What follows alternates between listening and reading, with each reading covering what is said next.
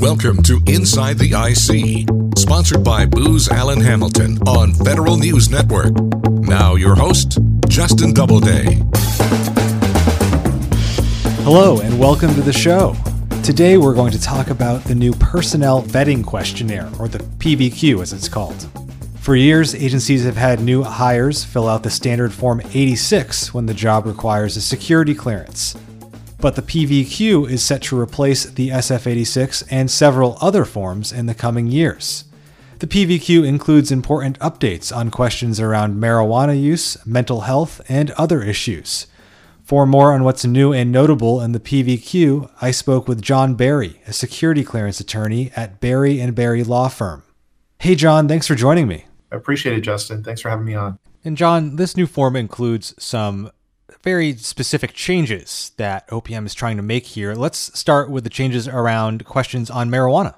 The government has broken out those questions and is trying to be a little bit more liberal with its approach to prior marijuana use, right? It looks like the form is liberalizing a bit on the marijuana use, but at the same time, especially for the IC clients, I don't know that they're going to follow it. So are they really going to say 90 days and you're good? I don't think so. Because while you have the SF-86, for the intelligence community, you're going to have polygraph and they're going to dive into these details and you're going to be telling them the same information anyways. So I do think that it's going to take a lot more thought and effort to complete the form. Just looking at the Section 13 marijuana and cannabis derivative use, I know that's going to raise some questions because people are going to be like, okay, what is derivative use? Oh, that's not CBD, or is it CBD? I have had intelligence agencies deny security clearances or add on SCI clearances for using target CBD oil. So it looks good, but I'm not certain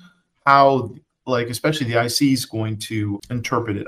I think that's an important point, just on the fact that while this form is kind of standard, the agencies overlay their own processes and adjudicative criteria in some cases, right? That's right. And it's sometimes hard to tell what that criteria is. Sometimes some of the, law enforcement agencies will give you a little bit of information on their website. Don't apply if it's been 3 years, or don't apply if it's been X amount of time, but most won't. And it's kind of this undefined sort of, I don't want to call it whole person concept, but whole drug concept. I don't think that people that have used it in college or a long time ago, I still think 2 years is a safe period of time with marijuana, especially if you haven't had a clearance during that time or weren't a law enforcement officer. So I don't think that the posts have changed.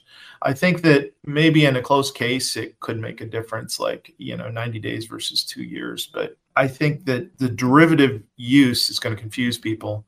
And some of the issues are interesting. It looks like in the Section 13 that I pulled up, have used marijuana or a cannabis derivative in the last 90 days.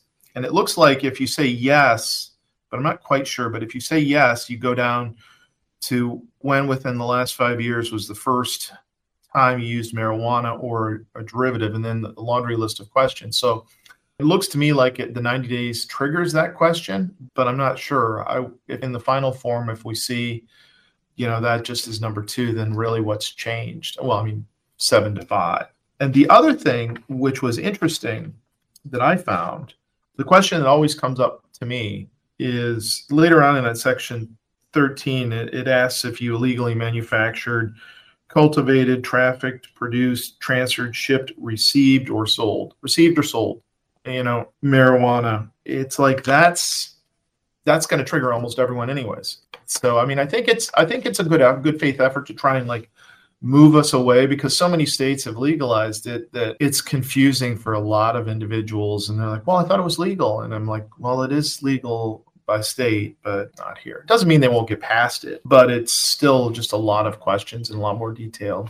Beyond the changes in marijuana questions, what do you see as some of the other notable changes in this form? I saw there were a lot of questions that were, to me, said that, okay, we're going to look into the January 6 issues more. Like, what organizations do you belong to? There seemed to be also some more increased questions about Guideline M technology, which I think is especially with the society today, I think it's something they should be looking into more. And I think that's probably where a lot more issues are going to come up, because as more people who are very familiar with technology get into these roles of investigators and adjudicators, not that they're not sufficient now, but a lot of people that know what some of these software and internet services are, we're going to probably go into that a lot more in adjudications. I think that that's going to be a big point. Are you talking about the questions around illegally introducing, using, removing hardware, software media from an IT system in the past 5 years? Yes. Okay. Yes. Yeah. Then those are new questions, right? That seems pretty notable in light of the Discord leaks and things like that, right? I mean, it's always sort of been there, but it's like depends on who's investigating you. You know, DOD, it may be an issue, may not be an issue, but for a lot of IC agencies, they'll dig into that during the polygraph if you're, going for an SCI or a base clearance with them. And so you'll get into it anyways. This just sort of like asks the questions, which I think is a good thing, and I think that that's probably where we should focus our time more on, as the government, than on the marijuana usage issues. It's every state's done this almost, and we shouldn't have these two different standards. It's just, I don't know that we have the political will in either party to try and change the Controlled Substances Act. It's going to take like a bipartisan effort, and I'm not sure that that's a real election seller for anyone. So I think that we're left with kind of, liberalizing it, and that's kind of what they're trying to do. But it's still there, and I think it's just going to be an agency by agency decision. I think DoD will be your most standard one, which will probably give you a little bit more leeway on things. And another thing this form attempts to do is continue kind of an ongoing effort to destigmatize mental health treatment and the fact that it is very unlikely that it will impact your ability to go and get a security clearance. What's notable about the changes in the mental health section of this new questionnaire? One of the things I noted is, the item that has stayed pretty much the same is the question that asks, have you ever been diagnosed by a physician with psychotic disorder, schizophrenia, psychoaffective disorder, delusional disorder, bipolar mood disorder, borderline personality disorder, or antisocial personality disorder? So that's similar. But then they sort of drop down, into these series of focusing on the last 5 years, as opposed to focusing on forever, which is great because, sometimes people have had mental health issues that have either stabilized or gone away. And that's important because you can have security clearance cases where we're talking about something that occurred in an episode like 10 years ago or 15 years ago, and you haven't had anything since. And so you haven't had any treatment since that time because you're okay and you were treated and your doctor said you were fine. So I noticed also one of the questions is, if in the last 5 years, what is the name of the healthcare professional who diagnosed you?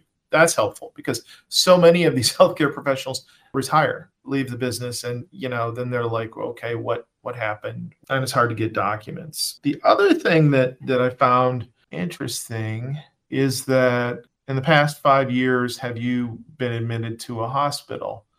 That's another narrowing because it used to be ever. So I think that that's helpful. And this is really one of these things that I've been handling security clearance cases, I think 99. And it used to be back in those days, depression and anxiety could trigger adjudications. And so I'm just thankful to see that the forms are finally recognizing that nobody here gets out unscathed, that there's more, I guess the word to say is there more, not kindness, but more slightly bit more understanding about these health conditions. And so this is good. They didn't take away any of the major categories. Oh, they did add some interesting questions, which I don't know what to make of them, but they're good questions. Have you ever believed you had any of the following? Psychotic symptoms, hearing, seeing, or smelling things that were not real, paraphrasing, or manic or hypomanic disorders or episodes, sustained periods of high energy, a plan to hurt or kill someone that you either acted upon or would have acted upon. And then the question of whether or not you sought treatment in the last 5 years for these. I think those are good questions. They're fair because a lot of people don't get diagnosed too. I'm defending these individuals. So, would I rather them not be in this situation? Yeah, sure. But I can see the government's purpose in asking these questions because a lot of people go undiagnosed. Yeah. In the original Federal Register notice about this new PVQ, OPM notes that it's trying to focus on the most serious mental health illnesses, not screen people out for cases of depression or anxiety. And so it seems as if they've done that with what we're seeing in this finalized form. Yeah, I believe so. I think that while they still have many of the same categories as in the previous iteration, it seems to be they're more focused on the last 5 years and how has your treatment been if you have an issue. Okay, and I don't know if you had a chance to look at the foreign connections piece in Part B, but that was another section that they were trying to change or try to scope, I think, a little bit more narrowly, might be the word. How do you read that? You know, I read it as helpful. The one thing that was the biggest problem, which seems to be a bit mended with this, is just the contacts themselves. It's like, I'll give you an example, Facebook. I can't tell you how many people are like, well, I've got 150 friends in different countries. And I'm like, okay, do we really want to or need to report this? And then I sort of have them go through the contacts themselves, put them in certain categories. If they're limiting it to foreign nationals, you know, who they have a relationship with, or some sort of legal obligation, like, you know, they own property together or something, I think that that's much more helpful than like everyone in the world. Of course, because you do the IC side of things, there's agencies like Dulles Discovery, you know, that are going to want to especially do a deeper dive. What would those agencies be looking at beyond what might be laid out in this form? They could, you know, in a polygraph, you could go into any number of things, or in an investigative interview, like what other contacts aren't here. You said you went to China in 2018. Who do you know there? Especially with some of the, you know, agencies more closely tied to national security, they're going to want to definitely do a deeper dive into the foreign contacts. But for everyone else, I think that this is going to be a little bit easier for them, because there's this struggle as to, well, I knew they called me like one time or two times, but they hung up the second time. And, you know, it's all these like little lists of, especially people that have lived abroad or gone to school abroad. You know, you have a lot of classmates and such, and it can be a difficult task to track everything down and make sure you get it right. So it's helpful to limit it more than it has been. I think we've covered some of the big buckets that OPM highlighted they wanted to change in this form. Are you seeing anything else that might be particularly notable for applicants or for agencies who are going to have to use this form? Well, I do think that we're going to get more and more into Guideline M and technology and into the internet. I mean, we have a lot of agencies are heavily into it now, but I think that just as you know, software develops and the internet continues to develop, that's just going to be a major source of questions, because there's any number of issues that can arise from that. It used to be people were like, well, I was leaving work, it was my last day, and I downloaded like my resume and some other things. Oh, I had some stuff on there. Now it's like, did you transfer it to the cloud? Things are moving more into that. I mean, just overall, I think it's good. We are getting better on drug use, especially marijuana, like in terms of getting a positive adjudication. We're getting better on mental health, which is great. Activities against the U.S. government, looks like they're digging more into that, more into, you know, Guideline M issues with technology and such. It seems like it's moving in the right direction. I haven't counted the number of pages, but it's looking like, I wonder if we're just shy of 200 if we add all these pages together. Yeah, I mean, and I should note, we're looking at documents that I think purport to lay out, of course, the drop-down menus, how they're going to work on a website, right? Yeah. Right. Yeah. So hopefully the user experience on the new eApp website doesn't make folks go through 200 plus pages if they don't need to, right? Yeah, if they don't need to. And I mean, I think that there's always been a section at the end, and I haven't been able to find it here yet, but I'm sure I can dig through it, where you're able to explain things because there's going to be questions about, well, what is derivative use? What is cannabis? What is this? What is that? And it's always helpful to be able to explain section 21. This is what I meant. We didn't dive too deep into one of the pieces you highlighted, actions against the U.S. government. As you mentioned earlier, obviously after January 6th, that's been such a big emphasis for many agencies. It was at the start of the Biden administration, domestic violent extremists and so forth. What's in this form that's new and notable in terms of actions against the U.S. government? Well, in terms of the form, and I don't have that part of it in front of me. I was just leafing through it last night. It used to be just sort of like nobody ever tripped that wire. And it seemed to be, there were multiple questions, and it seemed to be a lot more detailed in that area than it had in the past, because, I had never seen, or maybe seen one case of anyone tripping guideline A. And it's like, I know what the intent was, and it's a good intent. You want to make sure everyone is on board and not part of violent organizations if they are, or, such. But I think that's going to be something we see going forward, a little bit more into that, which still shouldn't affect very many people. I still haven't seen, besides those cases, January 6th, I still haven't seen too many agencies digging into connections with other organizations as an adjudicative guideline listed in the statement of reasons. So I don't know if it's going to make a big difference. It's just, I think they're going to ask a lot more questions about it. I see. So the intent might be to at least surface someone who is part of a explicitly neo-Nazi group that has rhetoric against the U.S. government, and those cases where it's pretty clear cut that maybe someone shouldn't be working for the U.S. government. Yeah, it's good to ask those questions. Yeah. All right.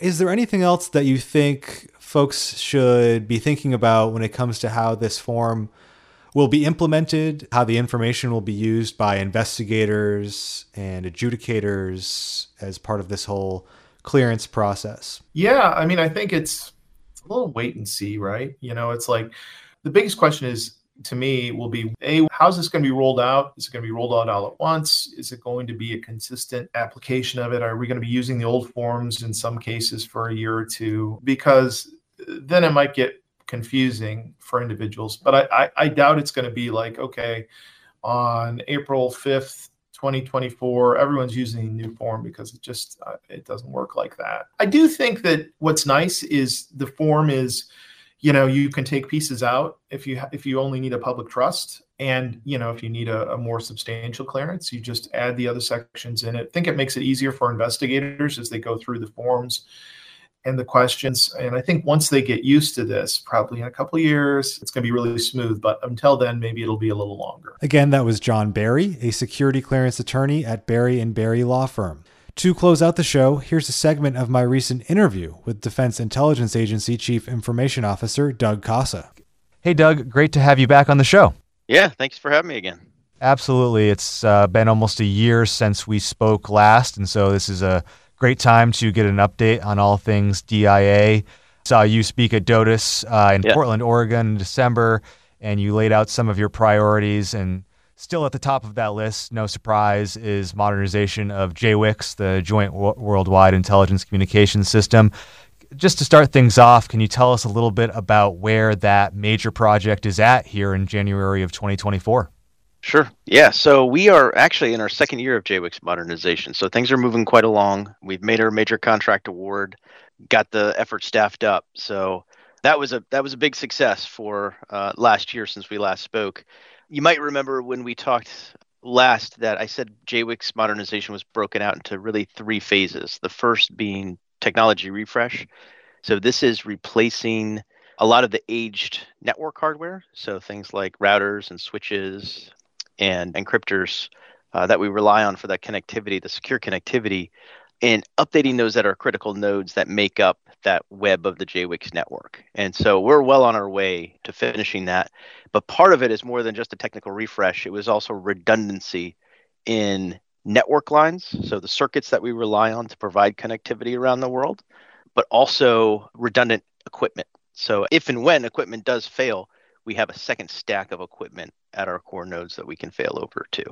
And in many cases, more than a second stack. We've got full redundancy across all the critical network components. That's really been our focus over the past year, is building that up around all of our functional areas that rely on JWICS. The second piece of that we've made a ton of progress on is in cybersecurity. And so part of that effort is we've traditionally done an initial assessment of those agencies and locations that want to connect to JWICS, that have a requirement to connect to JWICS. And that started within just a single security assessment. And we've moved that to continuous assessments now. And we have what we call the JWICS Cyber Inspection Program that we've stood up.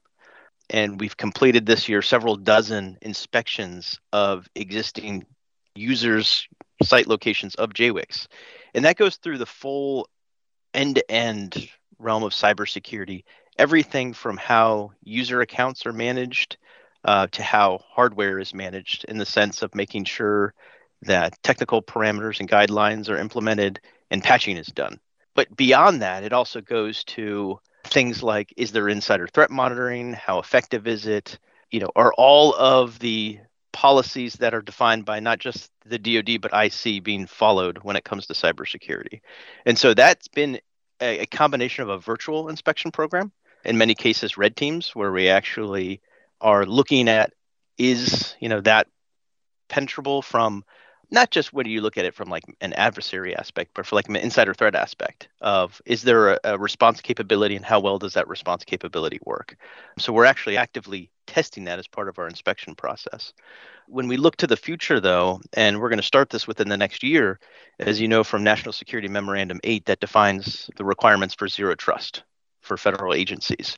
And so our inspection program is going to also incorporate those requirements into it, to where we're going to look at the maturity of agencies as they proceed down the various pillars of zero trust, the 7 in all, really starting with the data pillar of how well are agencies managing things like comply to connect within their network domains, their local network domains that connect to JWICS. So that's been a big focus of us this past year. And then the third piece of that is getting to where a lot would consider it more of the AI realm of the automation of network management. So things like software-defined networking and network segmentation, to where when an issue is identified, a performance issue, as an example, we have the automated routing to a more efficient and effective route for a network path, where that's been a very manual process in the past of failing over to other circuits or isolating networks that might need to be isolated. That goes into more of an automated fashion through software-defined networking, and that's really where we're headed in that third phase of JWICS. But we made a ton of progress in that, so we're very excited that's continued. And I will say, when I first started this job 6 years ago, I would say like 80% of my time was involved in troubleshooting network connectivity issues. And since we've made a lot of these upgrades, especially on the technology refresh and getting some of that old hardware replaced, now I can really focus on the future and where we need to go. Thanks for listening to Inside the IC, brought to you by Booz Allen Hamilton on Federal News Radio, part of the Federal News Network. You can listen to this episode and all of our past episodes anytime in your podcast feed. Search Inside the IC wherever you get your podcasts.